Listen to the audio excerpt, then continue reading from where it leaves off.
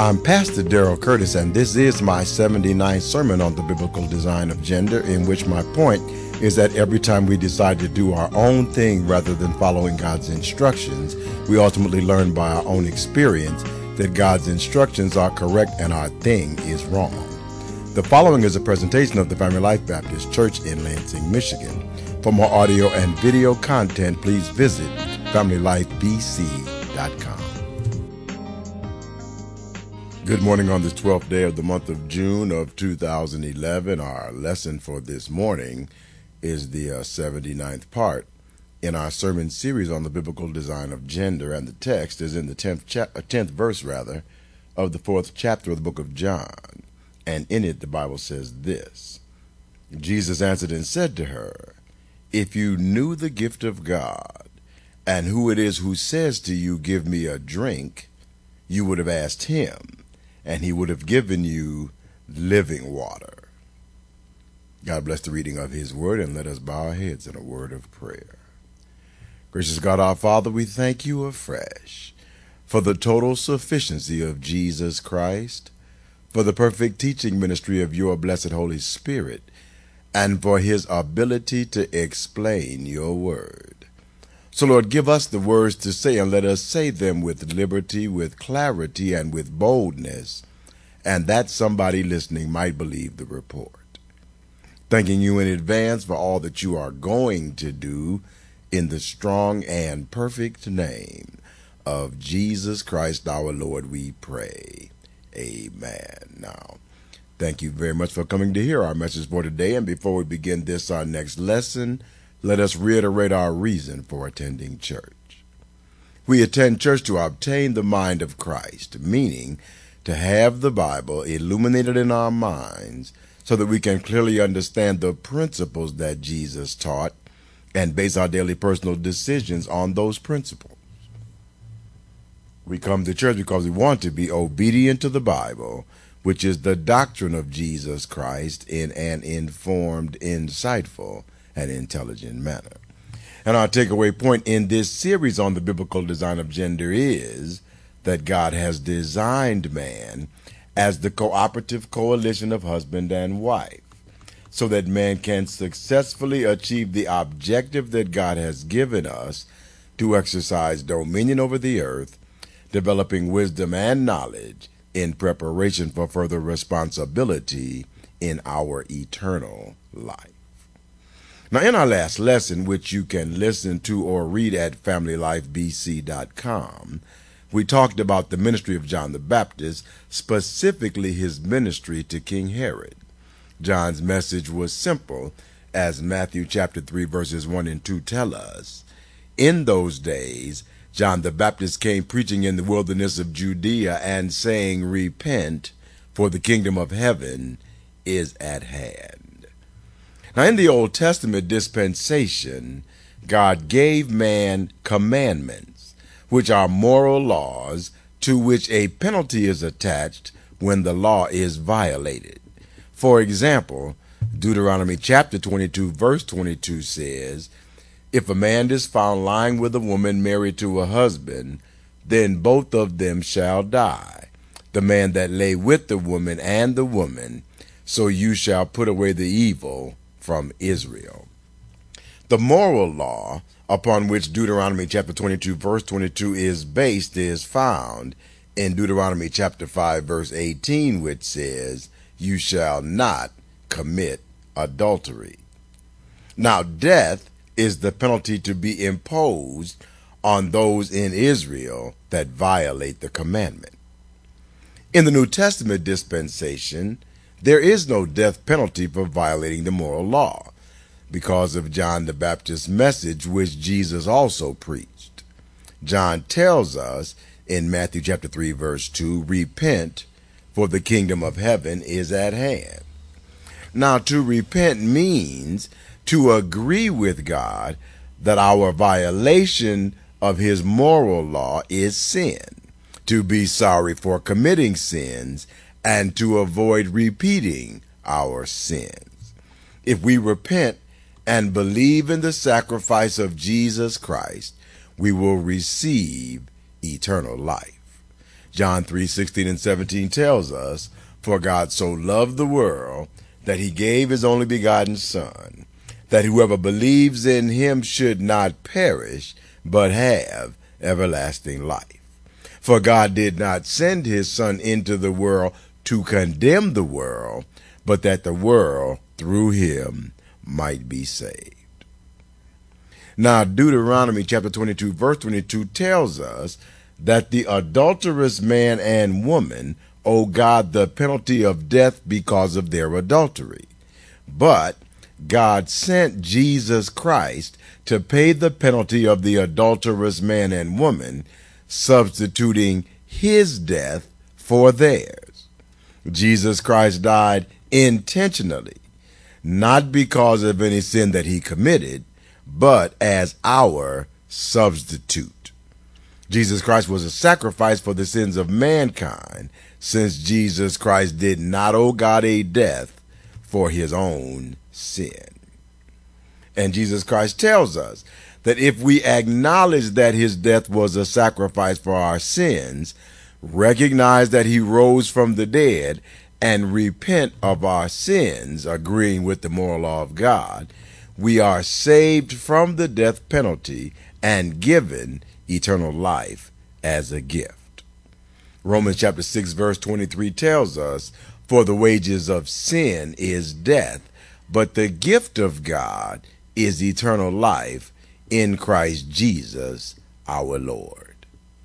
Now, the fact that those of us that believe in Jesus Christ are no longer subject to the death penalty does not change the nature of the moral law.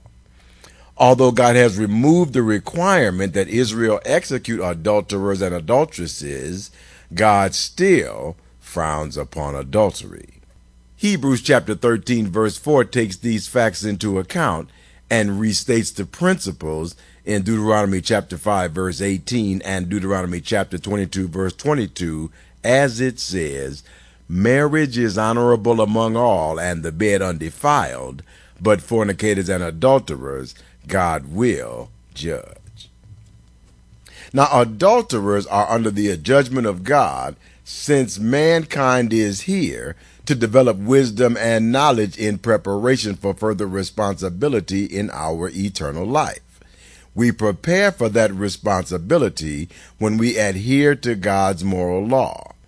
If we choose not to adhere to God's moral law, God judges us as unprepared, unknowledgeable, and unwise. The situation that we face in life are our opportunities to develop wisdom and knowledge. Marriage is a primary training ground. Given all the temptation in the world to stray from marital faithfulness, being faithful and loving in our marriages is an exercise that prepares us to be faithful to God and loving to those over whom we will have authority when we reach the next eternal level. So the commandments are no longer laws that we must either obey or die, but rather are the instructions that we must obey to prove that we have grown and developed properly. We ought to follow God's moral instructions because doing so is the best way to operate our lives. We cannot always get a do-over. There are some problems that we create by failing to follow the instructions that we cannot fix. There are some diseases that we cannot cure. There are some injuries that we cannot repair. There are some relationships that we cannot restore. There are some consequences that we cannot circumvent.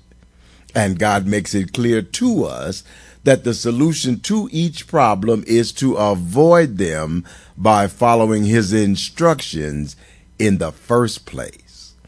Failing to follow the instructions will bring us consequences that will show us our need to repent. Thus, in Matthew chapter 4, verse 17, from that time, Jesus began to preach and to say, "Repent, for the kingdom of heaven is at hand." Now, John the Baptist was given the assignment to tell Herod to repent of marrying his brother Philip's wife Herodias. Leviticus chapter 20, verse 21 tells us the biblical law that John was telling Herod to obey. It says, if a man takes his brother's wife, it is an unclean thing. He has uncovered his brother's nakedness, they shall be childless. But because of the closeness of the relationship of brothers, God considers a man's sister-in-law to be sexually equivalent to his sister, and a sexual relationship between a brother and sister-in-law to be a form of incest. But when John pointed out Herod and Herodias' sin, Herod had John imprisoned and executed. And when Jesus heard of John's arrest, Jesus decided to proceed directly to Galilee to take up the ministry. Now, generally, when the Jews of Jesus' day traveled between north and south in Israel, they avoided the province of Samaria by taking a roundabout route through Perea and the Decapolis. The Jews did so because the Samaritans were not Jews, but were people that had been moved into this area of Israel when the Israelites were deported by the Assyrians. 2 Kings chapter 17, verse 24 through 28 and 33 tells us, then the king of Assyria brought people from Babylon and other countries and placed them in the cities of Samaria instead of the children of Israel. And they took possession of Samaria and dwelt in its cities.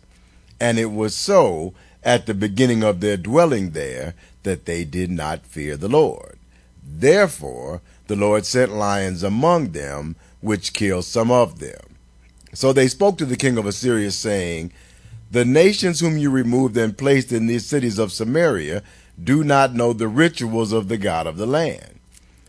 Therefore he has sent lions among them, and indeed they are killing them, because they do not know the rituals of the God of the land. Then the king of Assyria commanded, saying, send there one of the priests whom you brought from there, let him go and dwell there, and let him teach them the rituals of the God of the land. Then one of the priests whom they had carried away from Samaria came and dwelt in Bethel, and taught them how they should fear the Lord. They feared the Lord, yet served their own gods, according to the rituals of the nations from among whom they were carried away. And the Jews, upon their return to Israel at the end of the deportation, looked at the Samaritans in their land as unclean idol worshippers. To maintain separation from such sinners, Jews normally would not travel through Samaria, although the path through Samaria was the most direct route between north and south. But Jesus Christ did not come to separate from sinners. Jesus Christ came to seek and to save sinners of all descriptions, including the Samaritans. So as John chapter 4, verse 3 and 4 tells us, Jesus left Judea and departed again to Galilee, but he needed to go through Samaria. And on the journey, Jesus tired in Samaria, and the disciples left Jesus to rest while they went to buy food. Jesus sat at a well in the noonday sun, and a woman approached the well to draw water, which was unusual because women generally did not come to the well in the noonday heat. Jesus asked the woman to give him a drink of water. She found Jesus' request unusual because, as John chapter 4 verse 9 records, then the woman of Samaria said to Jesus, how is it that you, being a Jew, ask a drink from me, a Samaritan woman? For Jews have no dealings with Samaritans. But Jesus didn't want the water as much as Jesus wanted to talk to this Samaritan woman. Because in John chapter 4, verse 10, 13, and 14, Jesus answered and said to her, if you knew the gift of God and who it is who says to you, give me a drink, you would have asked him, and he would have given you living water. Jesus answered and said to her, whoever drinks of this water will thirst again. But whoever drinks of the water that I shall give him will never thirst. But the water that I shall give him will become in him a fountain of water springing up into everlasting life. Now, once again, we hear Jesus offering the gift of eternal life, echoing the sentiments of John 3:16. But remember, there is one qualification to receive the gift. Matthew chapter 4, verse 17 says, "From that time Jesus began to preach and to say, 'Repent, for the kingdom of heaven is at hand.'" So on the one hand, Jesus gives us eternal life as a free gift. On the other hand, Jesus requires that to receive the gift of eternal life, we must repent of the sin in our lives. And this requirement makes perfect sense when we consider that those of us that receive the gift will have responsibility for others in our eternal life. It would not be logical for God to give responsibility to us if we do not agree with him. For example, God made Saul the king of Israel, but had to take the kingdom authority away from King Saul, explaining in 1 Samuel chapter 15, verse 23, "For rebellion is as the sin of witchcraft, and stubbornness is as iniquity and idolatry. Because you have rejected the word of the Lord, he has also rejected you from being king." Now suppose that one of your parents smoked king-size cools, and you tried to get them to quit right up until the day they died, in their early 50s, from lung cancer. Would you expect the manufacturer of cool cigarettes to offer you a job as a national spokesman to recommend their product? You probably would not, because of your disdain for and opposition to tobacco use. For the same reason, we should not expect God to put us in positions of authority in his kingdom if we disdain and oppose his rules and regulations.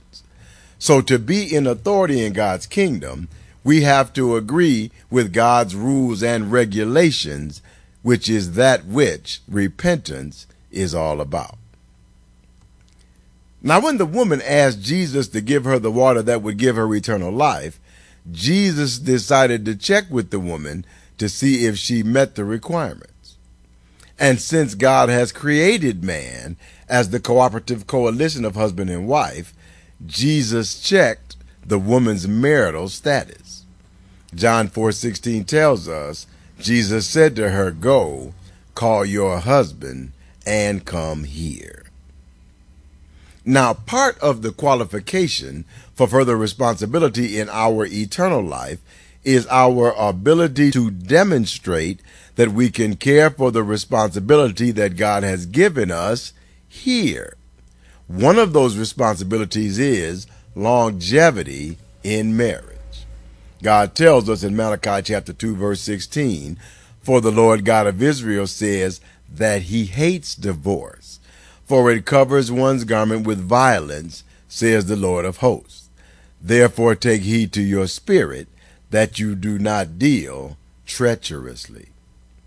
Now, marriage is the primary relationship that God instituted for man. God initially intended that marriage would be a universal institution, as he told us in Genesis chapter 2, verse 18 and verse 24, "And the Lord God said, it is not good that man should be alone. I will make him a helper comparable to him. Therefore, a man shall leave his father and mother and be joined to his wife, and they shall become one flesh." And God verifies the importance of the marital relationship in Proverbs chapter 18, verse 22, which says, "He who finds a wife finds a good thing and obtains favor from the Lord." The Bible tells us that God gave the Jews the promised land and economic status to be passed down from father to son, but that a good marital relationship is more important than these inherited possessions. Proverbs 19 and 14 says, "Houses and riches are an inheritance from fathers, but a prudent wife is from the Lord." And Christian love is both the distinctive attitude and the dominant attribute required to wield authority in the kingdom of God. Jesus' new commandment, his most important instruction to us, is given in John chapter 13, verse 34 and 35, which says, "A new commandment I give to you, that you love one another, as I have loved you, that you also love one another. By this all will know that you are my disciples, if you have love for one another." And 1 Corinthians chapter 13, verses 1 through 3 speaks of the insufficiency of alternative attitudes, attributes, and abilities, as it says, "Though I speak with the tongue of men and angels, but have not love, I have become sounding brass or a clanging cymbal.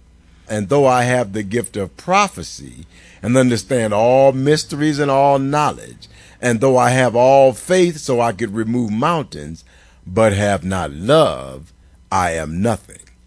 And though I bestow all my goods to feed the poor, and though I give my body to be burned, but have not love, it profits me nothing."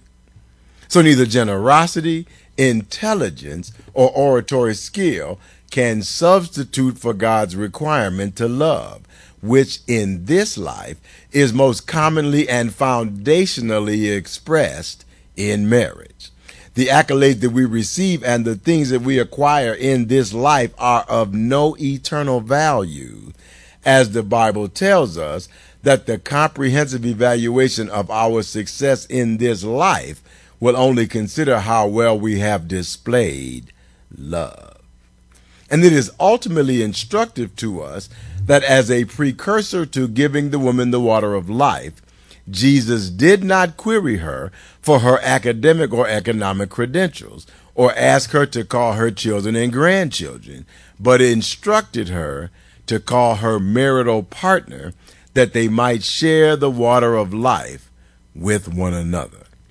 Ultimately, God has designed man as the cooperative coalition of husband and wife, so that man can successfully achieve the objective that God has given us to exercise dominion over the earth, developing wisdom and knowledge in preparation for further responsibility in our eternal life. But the woman had a sad response for Jesus. John 4:17 records, "But the woman answered and said, I have no husband." Now here is a woman who is significantly past the age of chronological maturity. She was not a Jew, but to be married is a universal attribute, desired by women in all subsets of humanity, all races, creeds, colors, and national origins included. Nonetheless, this chronologically mature woman had not managed to sustain a marital relationship. And Jesus knew that her inability to maintain a marriage was not related to a lack of desire or a lack of opportunity to do so. John chapter 4, verse 17 and 18 records, "Jesus said to her, You have well said, I have no husband, for you have had 5 husbands, and the one you now have is not your husband. In that you spoke truly." And since marriage is the primary relationship in the Bible, God has so fixed it that to maintain a successful marital relationship requires following a set of relatively straightforward instructions. In the initial iteration of marriage, the people whose lives were joined in holy matrimony were not even acquainted with one another before the nuptials occurred.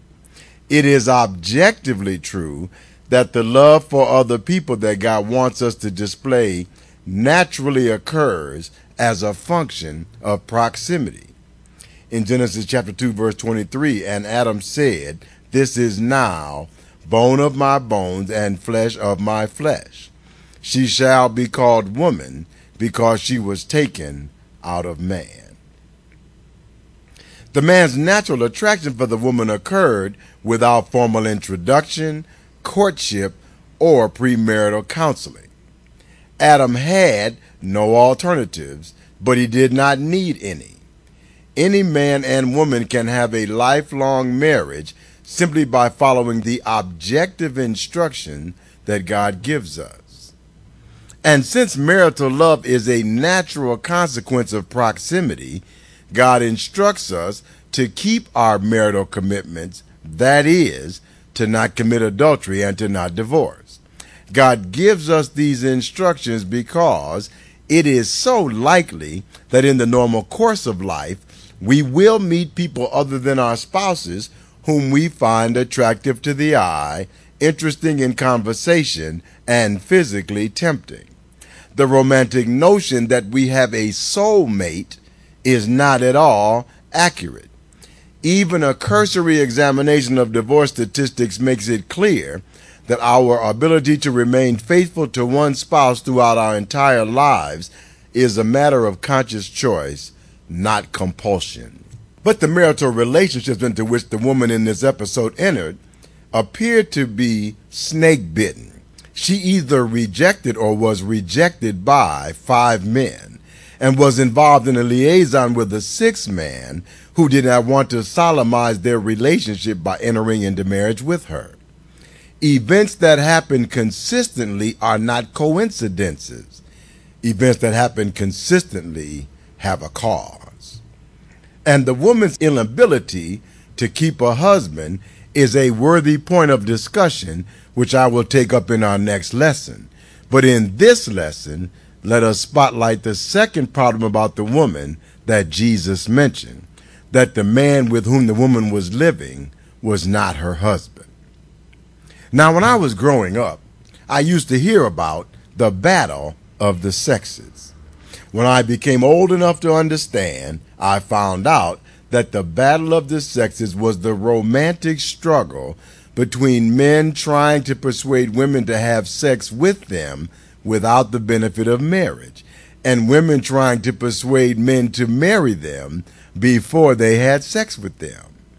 But during that period, marriages had a much better longevity rate than they do now, because once the battle of the sexes was resolved by marriage, couples worked together to raise their children within traditional roles.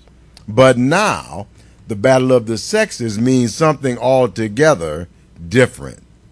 Women, by and large, have capitulated to the man's point of view in the old battle and no longer see bringing virginity to the marriage bed as a goal to be accomplished. Cohabitation, or shacking up, is the new norm for unmarried couples, just as the woman in our text was shacking up with a man to whom she was not married. And although shacking up is avant-garde, shacking up puts women in a really poor position. In the battle of the sexes, women that shack up have disarmed themselves. Lauren, for instance, had been shacking up with a boyfriend without the benefit of marriage for a period of time when she developed a problem. She said, "I'm in a great relationship. I met him right after college, and we've been living together for 3 years. Recently, quite a few of our couple friends have become engaged. Our friends are a couple of years older than I am." And the one from whom she sought advice asked her, "How old are the two of you? And have either of you been married, divorced, or produced any children?" Lauren replied, "I'm 24, he's 30, and neither of us has been married, divorced, or have children." Her advisor asked Lauren, "Are you and he sexually intimate with one another?" Lauren replied, "Yes, we are, and now I'm getting kind of worried, not about pregnancy, but about our relationship. Although a lot of our friends are getting engaged, we've never talked about getting married." "Lauren," her advisor replied, "what is in the mind of a young woman that is sexually open to embrace a man and take him inside of her body when he and she have absolutely no mutual plans to have a life together? The point of the sex is what? Entertainment?" "Well," Lauren replied, "we waited a long time before—" "Lauren," retorted her advisor, "please answer my question. The question is not how long you waited. The question is, what is in the mind of a young woman to be sexually intimate with someone with whom she has no future plans? The point of the sex is what? Recreation? Lauren pursed her lips and hesitated. So her advisor continued, "You see, I'm just wondering how having sex with this guy makes you feel about yourself. Let's just say he doesn't marry you, which is extremely likely since he's 30, he's been enjoying your body, but he hasn't even discussed marriage with you. There's no reason for him to marry you. To have to be responsible for you would be a downer because he has nothing to gain. He has your body and your company, so he should marry you for what? But let's just say that you want to get married. So you start dating another guy, and of course, you have sex with him. Then suppose the two of you just don't work out because he's not the right one. So you start over, and you have sex with another guy. And then the guy after that. And what is sex going to mean to you? What is special about you anymore? What is uniquely valuable about you after all these guys have done you?" "Well," Lauren said, "that is my problem. We don't seem to be going anywhere. We've never even discussed marriage. We live together, but after listening to you, I realize that we don't really have a point in doing so. What do you recommend for us?" "Lauren," replied her advisor, "it's obvious. You should move out and stop having sex with guys until you are married. Sex should mean something to you. It is one of the most intense ways for two people to come together and express their love for one another. And you're not expressing anything, and neither is he, except maybe that this feels good. But even that is just for the moment. And I'm not talking about him per se. I'm talking about the quality of your life and how you see your body as sacred and special, that you only want to share your body on a meaningful level. I think that you have made being in a sexually intimate relationship as casual as playing checkers. And this guy will play checkers with you as long as you want." A lot of young women think that shacking up and having sex with a guy gets them closer to marriage. But as you can see, it doesn't. Young women generally see sex and shacking up as a kind of commitment, which is the reason that young women shack up. Shacking up is a form of wishful thinking for young women, sort of like playing house when they were girls. But boys don't play house. Men don't see sex and shacking up as a commitment. Men only see a commitment as a commitment. Men see sex out of wedlock as an activity and shacking up as a convenience for them. So you and he are on two completely different wavelengths, and his wavelength is certainly not leading him to marriage. That's why women should only have sex with a man that is committed to them physically, mentally, and legally. Any other sexual relationship is just you giving away your most intimate possession in exchange for absolutely nothing. Now, I know that you don't believe in the old morality where women were encouraged to not have sex out of wedlock. But morality does not just exist to cut into your fun. Morality does not just exist to keep you from doing that which grown folks do. Morality exists to protect your body and your heart and enable you to have the best possible relationship with a man. Now, I hope that Lauren listened to her counselor and moved out. Our experiences in life teach us that we ought to follow God's moral instructions because doing so is the best way to operate our lives.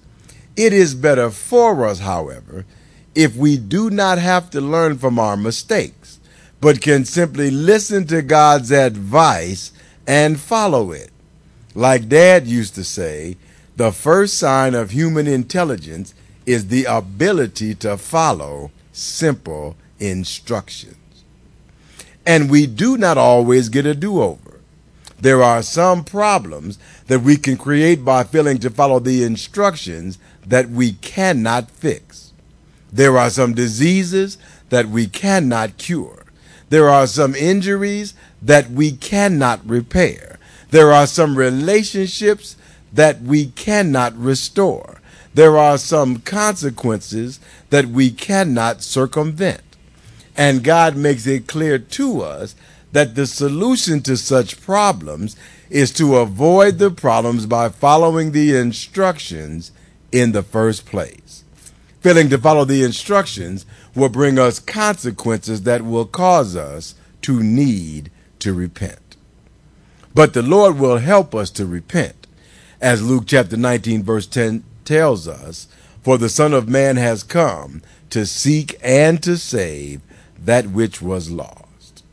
We are all, regardless of our feelings, under the obligation to follow the instructions of God, not in order to be saved, but for our own self-interest. The 90th Psalm, verse 10, tells us that the normal lifespan of man is 70 years.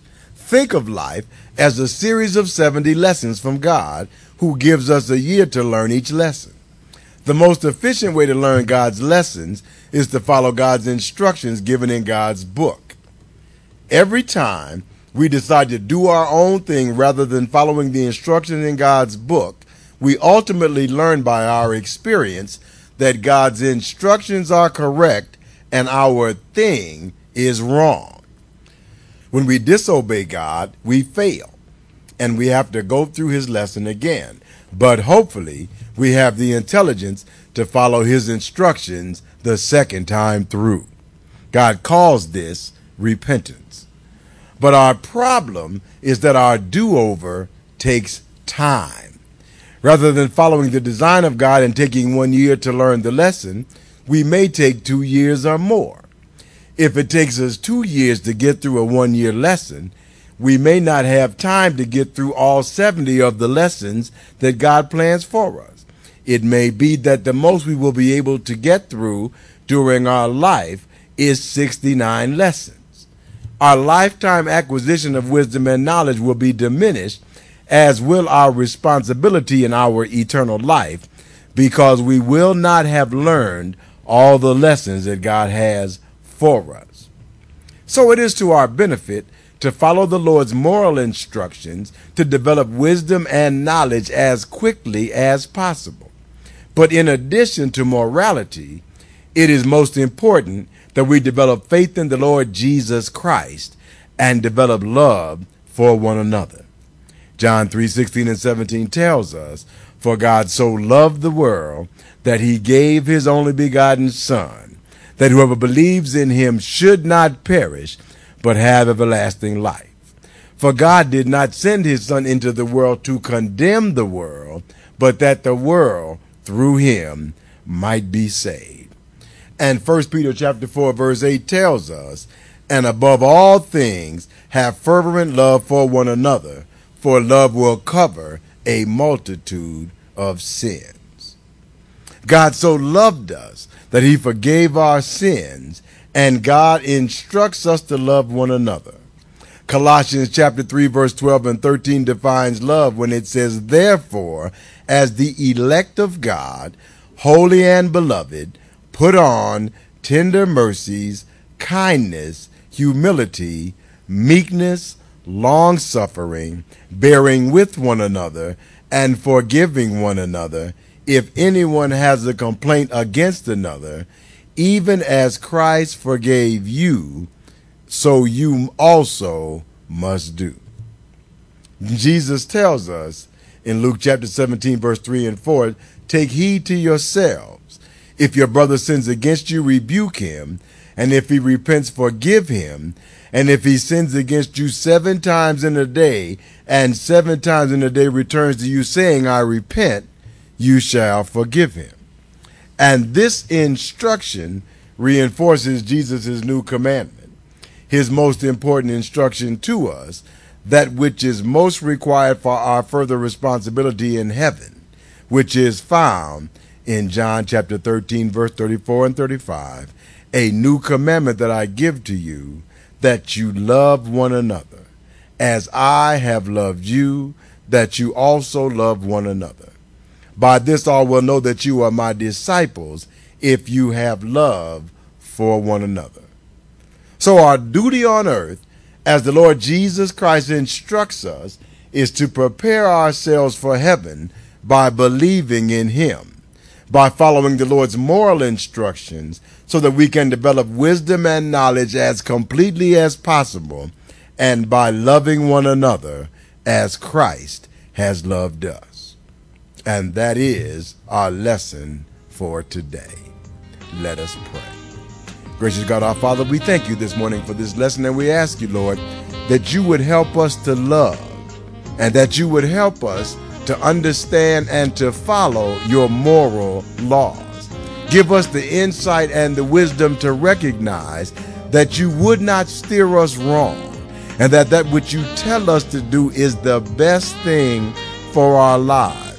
So give us the ability to overcome the wicked ways of this world, to not be ensnared by the crafty wiles of the devil, but to keep your commandments, following your instructions, and we thank you for them. And now, Lord, we thank you for all that are in the house today, and we ask you that you would give us traveling mercies as we go down from this place, and then bring us back once again at the appointed time. And now, Lord, we thank you for all these things. We thank you for your goodness, for your mercy, and for your grace, and most of all, we thank you for your sacrifice on the cross, for rising from the dead on that Sunday morning. Thank you, Lord. In the wonderful name of Jesus, we pray. Amen, and thank God.